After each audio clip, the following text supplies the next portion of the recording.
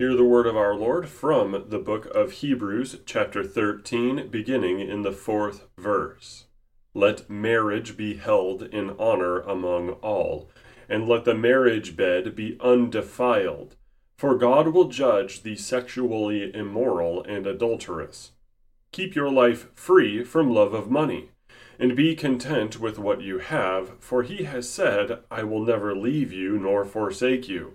So we can confidently say, the Lord is my helper, I will not fear. What can man do to me? Hear the word of our Lord again from Proverbs, the 30th chapter, the 20th verse. This is the way of an adulteress. She eats and wipes her mouth and says, I have done no wrong. This is the word of our Lord. Thanks be to God.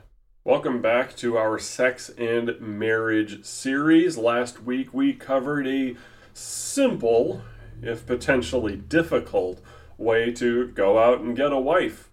Clearly, for all young men, that is important. But the moment you bring that up, these simple ways to find a life partner, a spouse, then the question becomes, well, how do I pick the right one? And furthermore, how do I keep them? Let's talk about that first one today, because there is a massive hang-up based on statistics. And I know there are lies, damn lies, and statistics, as the writer says. But the issue is, young men today reasonably ask the question of, is this worth it? I've made my case to say, yes, it is. It is absolutely worth it to get married, be married, and stay married. But there's a big, big, big asterisk there. I have to address the divorce elephant in the room. Everybody knows, and if you don't know, you should know, the divorce courts are obviously stacked against men. Laws are stacked against men. And if you try to protect yourself with a prenup agreement, well, the courts can throw that out very easily. So if you marry a woman, you're madly in love with her, she seems to be madly in love with you, and then she later on decides she's not happy, as these boots were made for walking, why most divorce filers are women study demonstrated. If she's not happy, then she can just blow up the family. Our Western societies have given women a big box of TNT and a plunger with which to, at any time they so choose, destroy a family, destroy a marriage, take most of your stuff, and then you have to pay her for the rest of your life. And that's provided that you don't go to jail over some trumped-up charge of abuse, because the Duluth model of abuse in relationships, which most law enforcement goes off of, and there are plenty of lawyers out there willing to teach a woman how to convince herself that she was abused in a marriage, and therefore, because he yelled at her once, now she gets to ruin him for life. Completely, totally. When a woman goes into a traditional marriage, she has to accept a risk because she is going to be depending on that man, this husband, for all of her needs, for where she lives, what she eats, the clothes she can buy, where she goes. She is entrusting her entire life to one man. Now, with the divorce courts and the laws being what they are, every single man has to accept a major risk that every single woman, whoever he marries, can just on a whim blow up his life and ruin it. The standard response in the pickup artist community and in the manosphere is to say, marriage is a sham then. I don't want anything to do with marriage. I need to run away from that. And I just really got to work on me from now on. And maybe have a long-term dating relationship. But at the end of the day, really, it's going to be mindless hookups. Enjoy the decline. Here's the problem with that, though. You're going to die alone.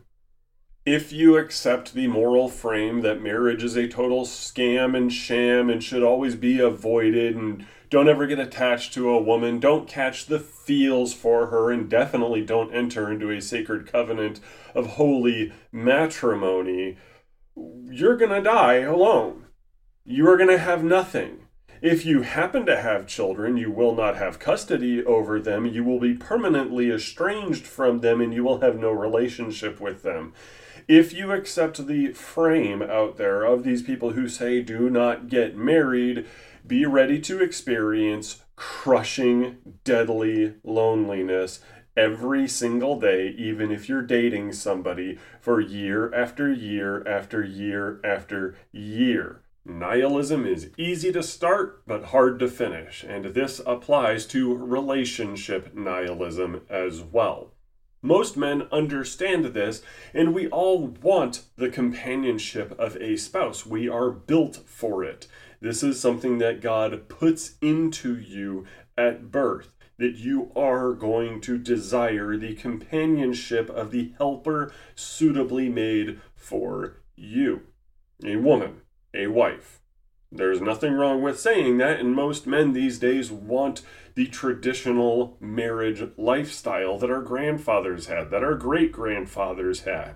Sure, their lives weren't perfect, but that was an amazing part of their lives that most of us just don't get. Now, unfortunately, we covered last week, it's not as easy to go get married and have a traditional marriage as it has been in the past. What do? You gotta go out hunting. You gotta go out and find a woman. You gotta go out and woo her. You have to start a relationship. Keep it in your pants the entire time until you've put a ring on her. And then finally, after lots and lots of effort, you are married. Men these days, seeing that, they ask themselves, okay, I could choose the nihilistic pickup artist route, but that's not going to work. I want a traditional marriage and family. But those statistics and the laws concerning divorce and stuff is so dangerous, so I need to find a woman who is virtuous. The Bible extols the virtuous wife, right? I need a woman that is like that. How do I get that? Where are the good girls that aren't going to blow up my family and ruin my life? And if you look at the adultery rates, it seems to be that the majority of people committing adultery in marriage these days are women. How do I find a good girl? Great question. So I have said it's good to go where the women are. The coffee shops, the yoga studios, the dance halls, going to places where women like to be and do stuff. And yes, by all means, you should be looking at church, but chances are, given the demographic problems in the West right now, your church is full of old people and younger people who are already married. It is rough trying to get a wife at a church, at least as far as my friends have told me. So here's the problem. Guys will say, fine, I can go where the women go, but I've been hearing about this pair bonding thing. The best heuristic for a lasting lifetime marriage is if she's a virgin. If we're both virgins and we go to church regularly every Sunday and we even go to the Wednesday night Bible studies, that gives us our best shot at not getting divorced. You're right. Statistically speaking, the Institute for Family Studies brought this out and talked about an intergenerational survey which showed that women with 10 or more partners were the most likely to divorce, but this only became true in recent years. I'm quoting here, women with 3 to 9 partners were less likely to divorce than women with 2 partners, and women with 0 to 1 partners were the least likely to divorce. While the statistics can get goofy and confusing at sometimes, they all bear out that if you are your wife's first or her second, then you have the best chance of having a marriage that lasts your whole life, until death do you part. But that leads to a pickle of a problem. The sexual revolution has guaranteed that most people in the world, at least in the West, are not virgins, and you can't just go out and find a virgin. You would be weird if you went around holding a sign or just asking random women that you had on a date about their sexual history. Especially if you say, by the way, it's a deal breaker if your body count is more than 0. You just can't really do that in the modern world. Is it right to say that fornication is a sin? Yes, and I believe in this era it is one of the chief sins out there for the sheer destruction that it has unleashed upon our society. But if you're looking for a wife and you're talking to women and interviewing them, chances are you're just not going to find a virgin. Unless you're that creep that's waiting until a girl turns 18, and if that's you, you need to stop. That's weird behavior.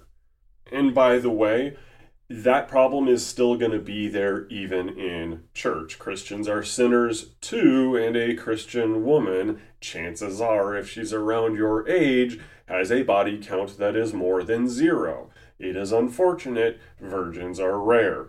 That said, this is going to lead a lot of guys to assume that this means their marriage is doomed if they get married. That's not the case, statistically speaking. We know that. You can have a successful, lifelong marriage with a woman who had 3 or 4 partners before you or something like that. If somebody was the town bicycle, it's a different story. That's obvious. But you know that, and I know that. You can have a successful marriage, but there has been this weird narrative that says with each successive sexual partner, a woman loses the ability to pair bond. What is pair bonding? It is the hormonal elevation of oxytocin and the attachment from that somebody has with their sexual partner, particularly a spouse. So 2 people that get married, if they have no sexual partners and no romantic partners before that, chances are their marriage is going to do very well because they are locked in with one another and pair bonded to a high degree. Ask me how I know. I've been married for almost 10 years now. My wife and I were virgins up until our wedding night. Yes, it's great. You are fully locked in, zeroed in, attached to that person. But if somebody spent a few years before then with another sexual partner, and then that gets broken off or there's a divorce, and they find themselves with a new spouse, they have spent a lot of hormonal investment in neural pathways on another person, which means they will be less capable of doing so with this next person. Or so the narrative goes about pair bonding. If you Google pair bonding, it's all over the internet because this is kind of a new topic. People have been trying to explain why is it that the N count of a woman seems to lead to different results of marriage, whether they are successful or not, and why is it that the lower the N count, the better for her marriage?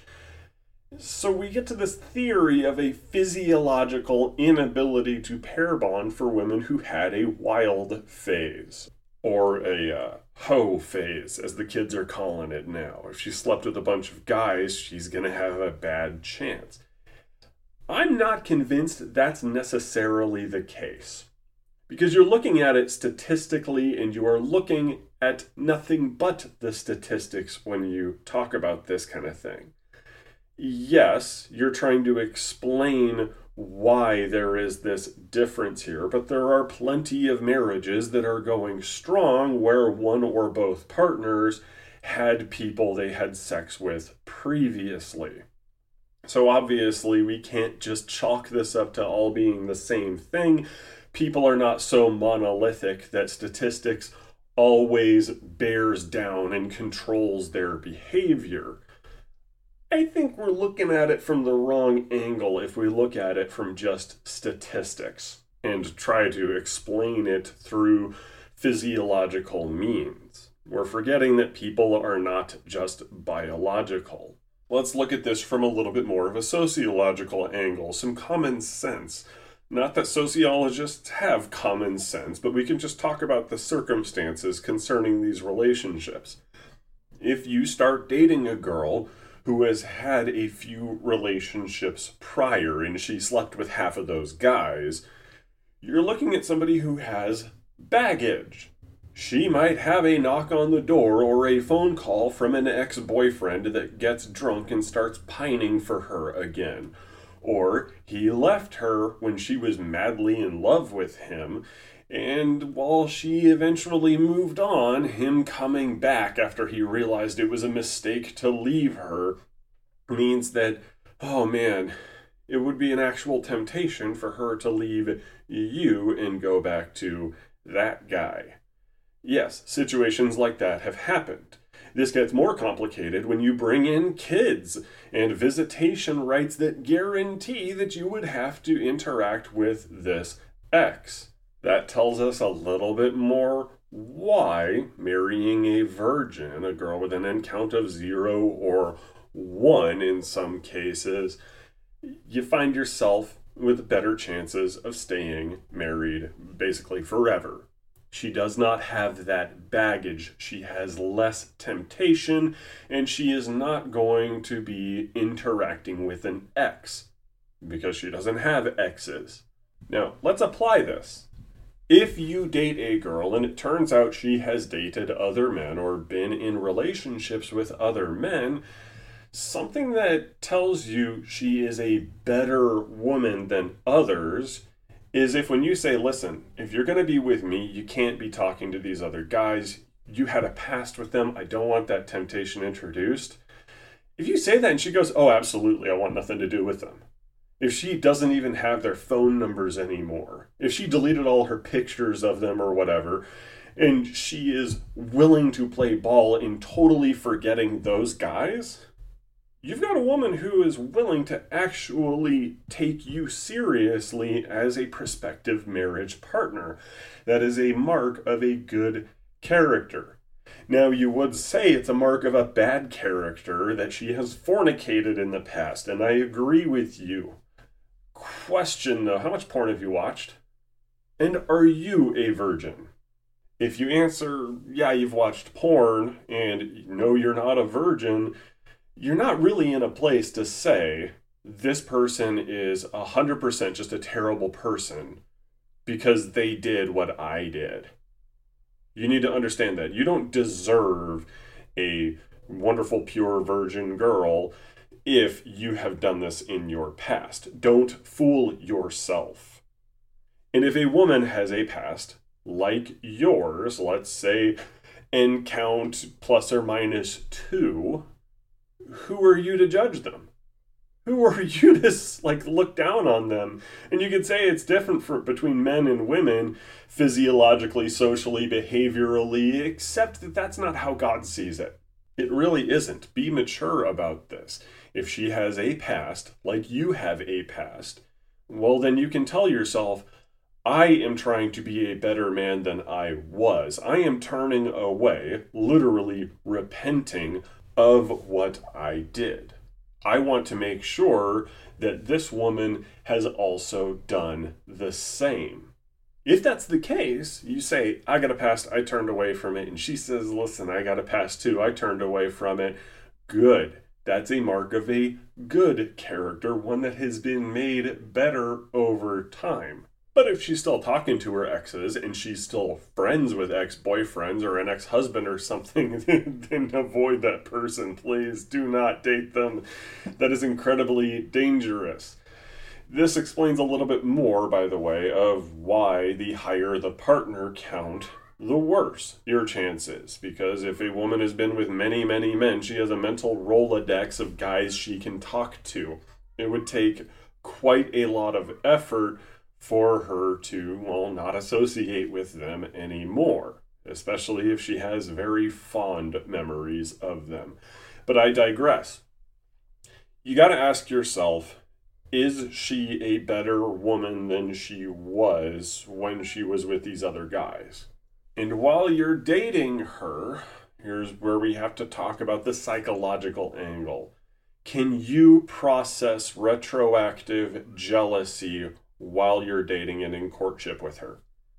This is an incredibly important thing because a lot of these marriages with past before these two got together, they suffer from retroactive jealousy.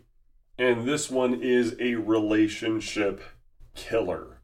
A man gets married. He thinks he's totally fine with his wife's sexual past, and then he starts thinking about it. You see, he knows that mentally, maybe just a little bit, she's comparing him to her previous partners, and now he starts comparing himself to her previous partners, and he gets anxious. He gets this OCD reaction to the very thought of it, and it makes it difficult for him to love her as a wife, let alone trust her, because he's always worried that she is going to pine after one of these other guys. Or he thinks to himself, well, this means that she was a slut, and that means I can't trust her to be faithful in the marriage. Maybe she's going to find some other guy. Did she break up with them for stupid reasons? She might break up with me for stupid reasons. Can you work through that while you're in courtship? Because she needs to be honest. It is a marriage destroyer if it turns out that she had partners she didn't tell you about, or she had a bunch of one-night stands, or she did porn or something like that, and you didn't know about it. So many guys already get themselves into trouble when they marry a woman who had this wild past, and they do know about it.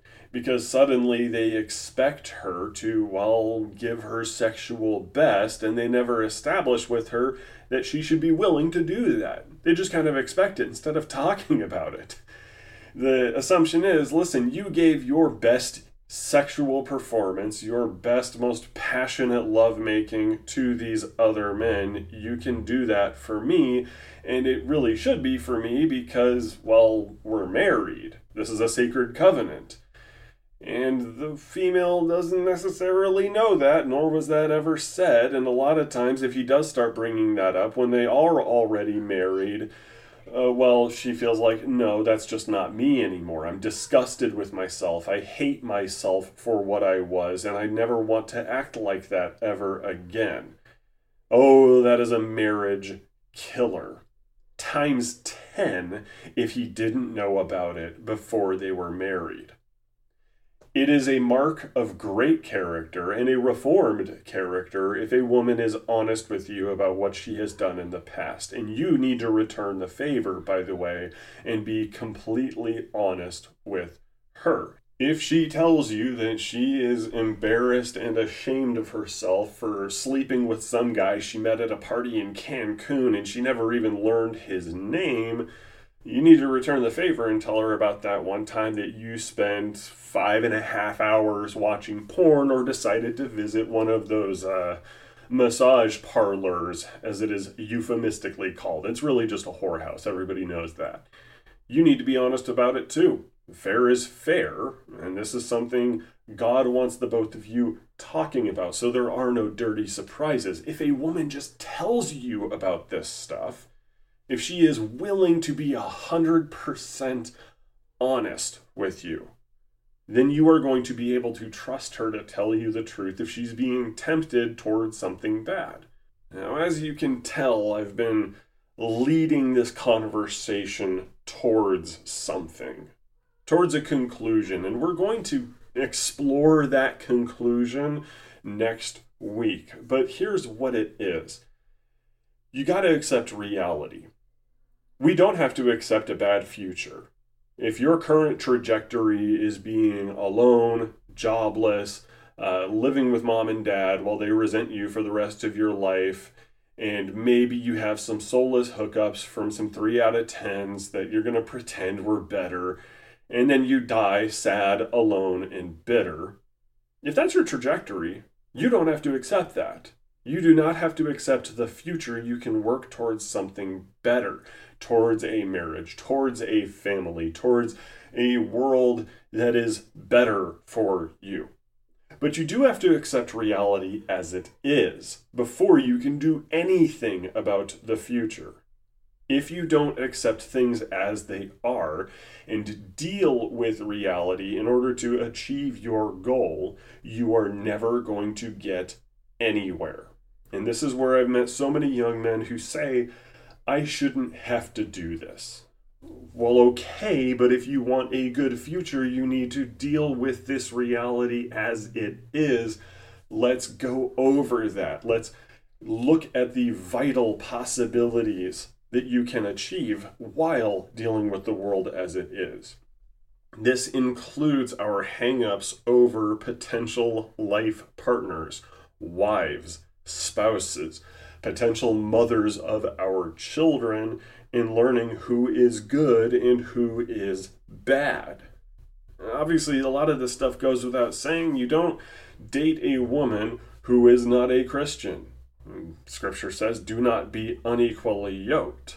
And you do want to, if you can, find a spotless woman with an N count of 0.